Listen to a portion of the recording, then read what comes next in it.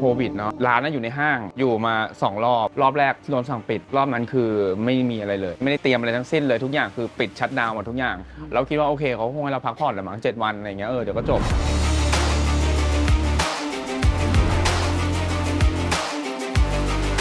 สรุปมัน3 เดือนน่ะใครมันจะไปรอ3 เดือนถูกไหมนี่สินทุกอย่างคือทุกอย่างค่าดำเนินงานทุกอย่างมันมีหมดทุกอย่างทุกวันอะไรอย่างเงี้ยเนาะเราโอเครอบแรก3 เดือนมันผ่านมาแล้วแหละเราไปพักกันเต็มที่แล้วคงไม่มีอะไรแย่ไปกว่านั้นแล้วสรุปรอบ2มา3 เดือนอีกวันสุดท้ายวันที่ปิดคือ12 กรกฎาคมถ้าจำไม่ผิดเตรียมหาลูกค้าเต็มที่ปิดร้านแต่วันรุ่งขึ้น13ก็คือทำใหม่หมดทุกอย่าง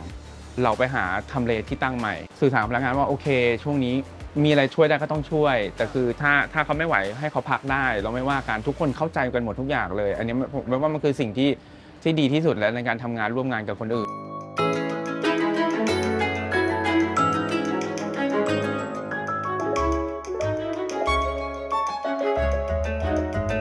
ผมก็เวฟวรวุฒิลิมสิริโสพลครับอยู่ที่ร้านมันตา99 OPTICAL ครับ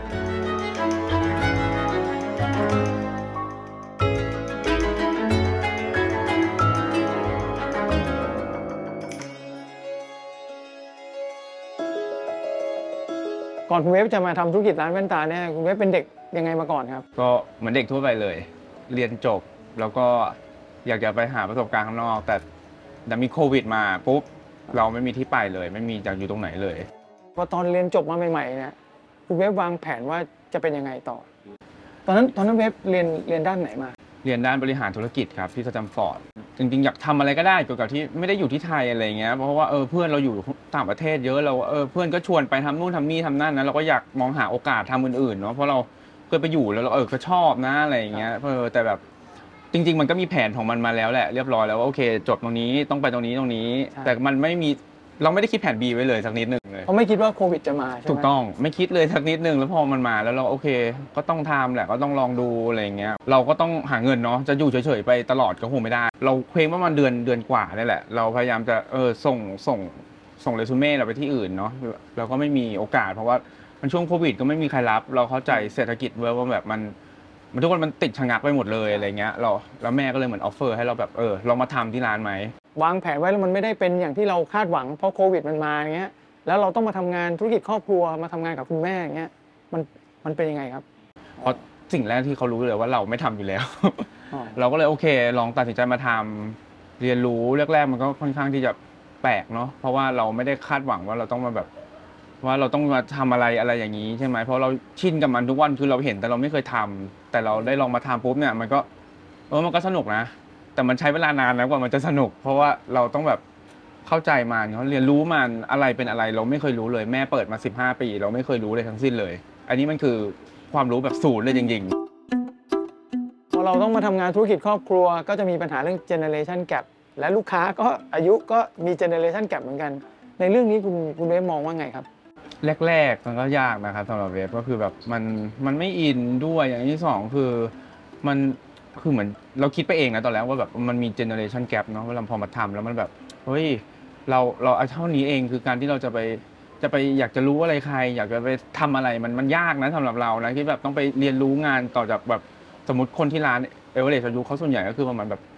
40ขึ้นหมดเลยอย่างเงี้ยแล้วเขาอาจจะไม่เข้าใจเราบ้างบางทีเราอาจจะไม่เข้าใจเขาบ้างบางทีอย่างเงี้ยคือมันยากสำหรับเรานะแ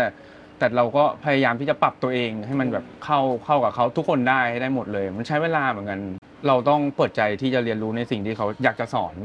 เพราะเรามาขอให้เขาสอนเราไม่ได้จะมาเป็นเจ้านายเขานะตอนนั้นใช่ไหมเพราะว่าเราอยากเรียนรู้ทุกอย่างจริงๆอ่ะอันนี้ทำยังไงอ่ะอันนี้ทำยังไงอ่ะไปต่อทำยังไงแต่เราก็พยายามที่จะเก็บสิ่งรวบรวมพวกนั้นอ่ะมาไว้แล้วเราก็เก็บมาเป็นแผนเพื่อที่จะพัฒนาธุรกิจของครอบครัวเราในสเต็ปต่อไปให้ได้ดีมากขึ้นอะไรเงี้ยอย่างเมื่อก่อนก็คือวิธีทุกอย่างคือเป็นแมนนวลหมดเลยที่ร้านที่บ้านเพราะว่าไม่มีใครใช้คอมไม่มีใครใช้โทรศัพท์ทุกอย่างลูกค้าอยากติดต่อคือกดโทรศัพท์โทรได้อย่างเดียวเราก็โอเคมันก็ต้องหาวิธีช่องทางอื่นๆสิเพราะว่าจะมารอให้เขาโทรหา1 คนเนี่ยเขาจะรับเปล่าก็ไม่รู้ถูกไหมเนาะปลายสายจะรับหรือเปล่าก็ไม่รู้เราก็ต้องเข้าที่จะแบบมีโอเคอย่างเช่นเพจร้านอย่างที่2คือ LINE Official อะไรเงี้ยให้ลูกค้าสามารถติดต่อเราได้24 ชั่วโมงเลยคือคุณทักมาเลยเดี๋ยวฉันตอบเองมีทีมตอบของเราอะไรเรียบร้อยเลยเราก็มองเห็นว่าช่องทางไหนที่ทางร้านขาดเนี่ยเราก็ต้องหามาเติม อย่างปกติลูกค้าต้องโทรหาแม่คนเดียวเงี้ยเราไม่รอแล้วพอเราต้องรอให้ลูกค้าโทรหาทุกคนเดียวติดต่อได้บางทีแม่ไม่อยู่เขาไม่สะดวกรับเงี้ยเราก็ต้องให้เขาโทรหาเราโทรหาอีกคนโทรหาแอดมินคนอื่นๆหรืออะไรก็แล้วแต่ที่เขาสามารถรับได้อะไรเงี้ยครับ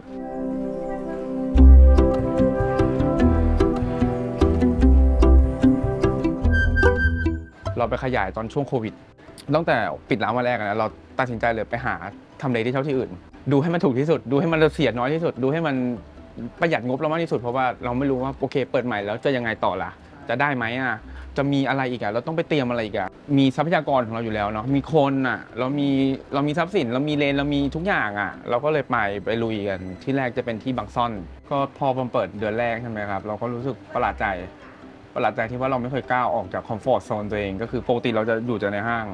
ร้านย่อยๆของเราก็อยู่ในห้างที่เป็นห้างเดียวกันอีกพอห้างมันปิดคือแล้วไงร้านอื่นก็ต้องปิดค่าเช่าร้านอื่นก็ต้องดำเนินค่าใช้จ่ายอย่างอื่นก็ต้องดำเนินถูกไหมเราก็ไม่มีรายได้จากตรงอื่นมาเลยพอเราไปเปิดบางซ่อนก็คือเดือนแรกลูกค้าเข้ามาเราก็รู้สึกประหลาดใจมากเลยว่าโอเคพอเราก้าวออกจากคอมฟอร์ตโซนตัวเองปุ๊บเนี่ยคืออ้าวมันก็ดีนี่มันก็ไม่ได้แย่นี่ทำไมต้องอยู่ในห้างไปตลอดล่ะอะไรอย่างเงี้ยถูกไหมเราทำไมเราอยากลองพึ่งพาทำเลที่อื่นๆที่ไม่ใช่ในห้างบ้างอะไรอย่างเงี้ยมันก็เลยกลายมาเป็นสาขาที่3อีกที่หนึ่งก็คือที่บางโพคุณแม่ให้เราตัดสินใจเต็มที่เลยไหมตอนนั้นคิดว่าน่าจะเต็มที่ 100% แล้วแหละแต่คือเวลามีอะไรเราก็ต้องปรึกษาเขาเพราะเราไม่อยากแบบตัดสินใจคนเดียวเราต้องถามคนที่เขารู้มาก่อนเลยบางทีเราก็ถามพี่ในร้านบางทีเพราะว่าเขาอยู่เขารู้เนาะว่าบางทีการตัดสินใจนี้มันจะเป็นยังไงอะไรต่อไปการคุยกับผู้ใหญ่บางทีเด็กบางทีเราอย่างเรามันจะมีความแอนตี้บ้างแหละว่าแบบว่าโอเคสิ่งที่เขาตอบมามันคือสิ่งที่เราไม่อยากได้อะแต่ทำไมเราไม่ลองฟังแล้วเราลองวิเคราะห์ลองคิดดีๆว่าถ้าเขาไม่บอกเราอย่างเงี้ยคือเขาผ่านอย่างนี้มาก่อนนะแล้วเขาไม่ได้ผ่านไปแค่คน2คน3คนนะคือเขาผ่านมาเป็น10ปีแล้วกว่าเขาจะอยู่ทุกวันนี้ได้อะแล้วถ้าเราขอความคิดเห็นเขาหรืออะไรเขาเราก็แค่ฟังแล้วเราก็แค่ปรับตัวกับมันคือถ้าเรามีทางอะไรใหม่ๆแบบว่าถ้าเราไปเสนออะไรให้เขาก็รับฟังเราเหมือนกันไม่ใช่แค่เราฟังเขาคนเดียวอะไรอย่างเงี้ยครับว่าความท้าทายคือความไม่รู้แล้วเราคิดว่าเรากล้าที่จะถามไหมคือไม่เคยมีประสบการณ์ทำอะไรมาก่อนเลยแล้วอยู่ดีๆต้องมาทำอย่างเงี้ยถ้าถามว่าเคยทำฝึกงานมันก็แค่ฝึกงานเนาะทำงานก็แบบมันก็กิ๊กก๊อกไม่ได้แบบมันเต็มที่100%เนาะเหมือนอาจเป็นบางทีเป็นเด็กเขาไม่กล้าที่จะตั้งคำถามว่าทำไมต้องอย่างนี้ทำไมต้องอย่างนี้แต่เราถ้าไม่รู้ปุ๊บคือเราอยากจะตั้งคำถามแต่เราไม่ได้กวนประสาทนะแต่เราแบบว่าอยากตั้งคำถามว่าตอนนี้คือเรามีหน้าที่ขายของเรามีหน้าที่มอบเป็น product and service ให้ลูกค้าเขาได้สิ่งที่ดีที่สุดกลับไปได้ยังไงบางทีเราผิดพลาดเนาะมันต้องมีอยู่แล้วแหละส่งงานผิดพลาดงานอาจจะไม่สวยถูกใจลูกค้าอะไรบางทีลูกค้าวีนบ้างอะไรบ้างเงี้ยแต่เราชอบนะ เราไม่อยากชอบให้มันเกิดปัญหานะแต่เราชอบว่าเวลาเรามีปัญหาเนี่ยเราได้แก้ไขเราได้เรียนรู้เพราะว่าลูกค้าก็คืออีกคนหนึ่งที่เขาสอนเราแล้วเรารู้สึกดีใจทุกครั้งที่เราแบบว่าปรับเปลี่ยนจากที่เขาวีนอยู่มาเป็นลูกค้าที่เขารักเรามากเลยอย่างเงี้ยได้เรารู้สึกว่ามันท้าทายแต่เราชอบแต่ไม่ได้แปลว่าต้องให้มาเกิดตลอดอะไรอย่างเงี้ยแต่คือเราชอบอะไรอย่างเงี้ยเพราะว่าทุกวันนี้ลูกค้าที่สนิทกับเราแบบสนิทจริงๆคือก่อนหน้านี้คือลูกค้าที่เขาพูดง่ายๆต้องมีปัญหากับเราก่อนใช่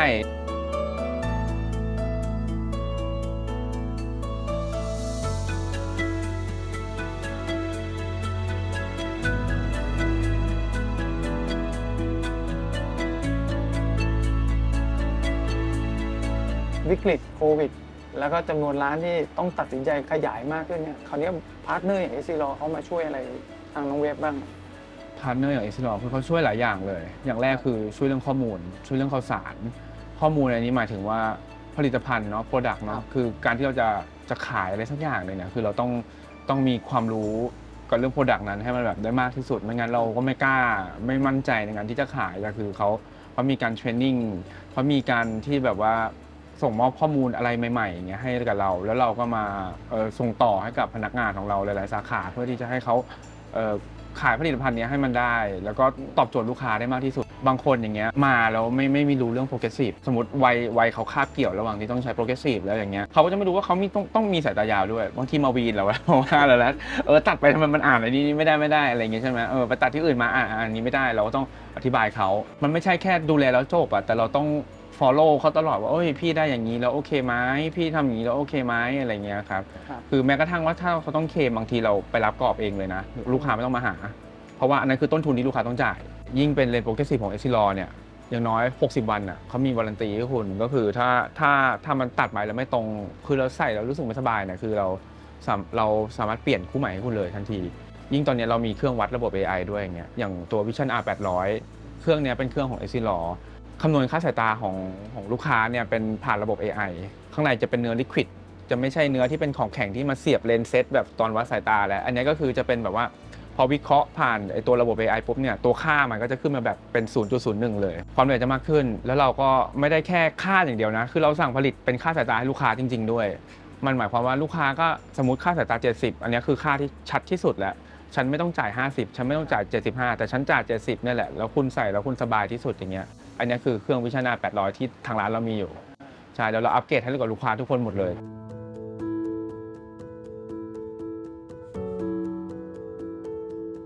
ถ้าเราอยากจะ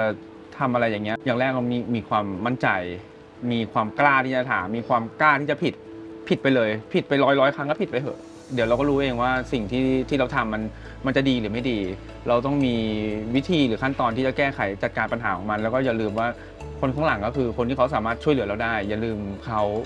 แล้วถ้าจะก้าวต่อไปก็คือถ้าเราผิดยังไงเขาก็รอที่จะช่วยเราได้อยู่ดีทุกวันทุกเวลา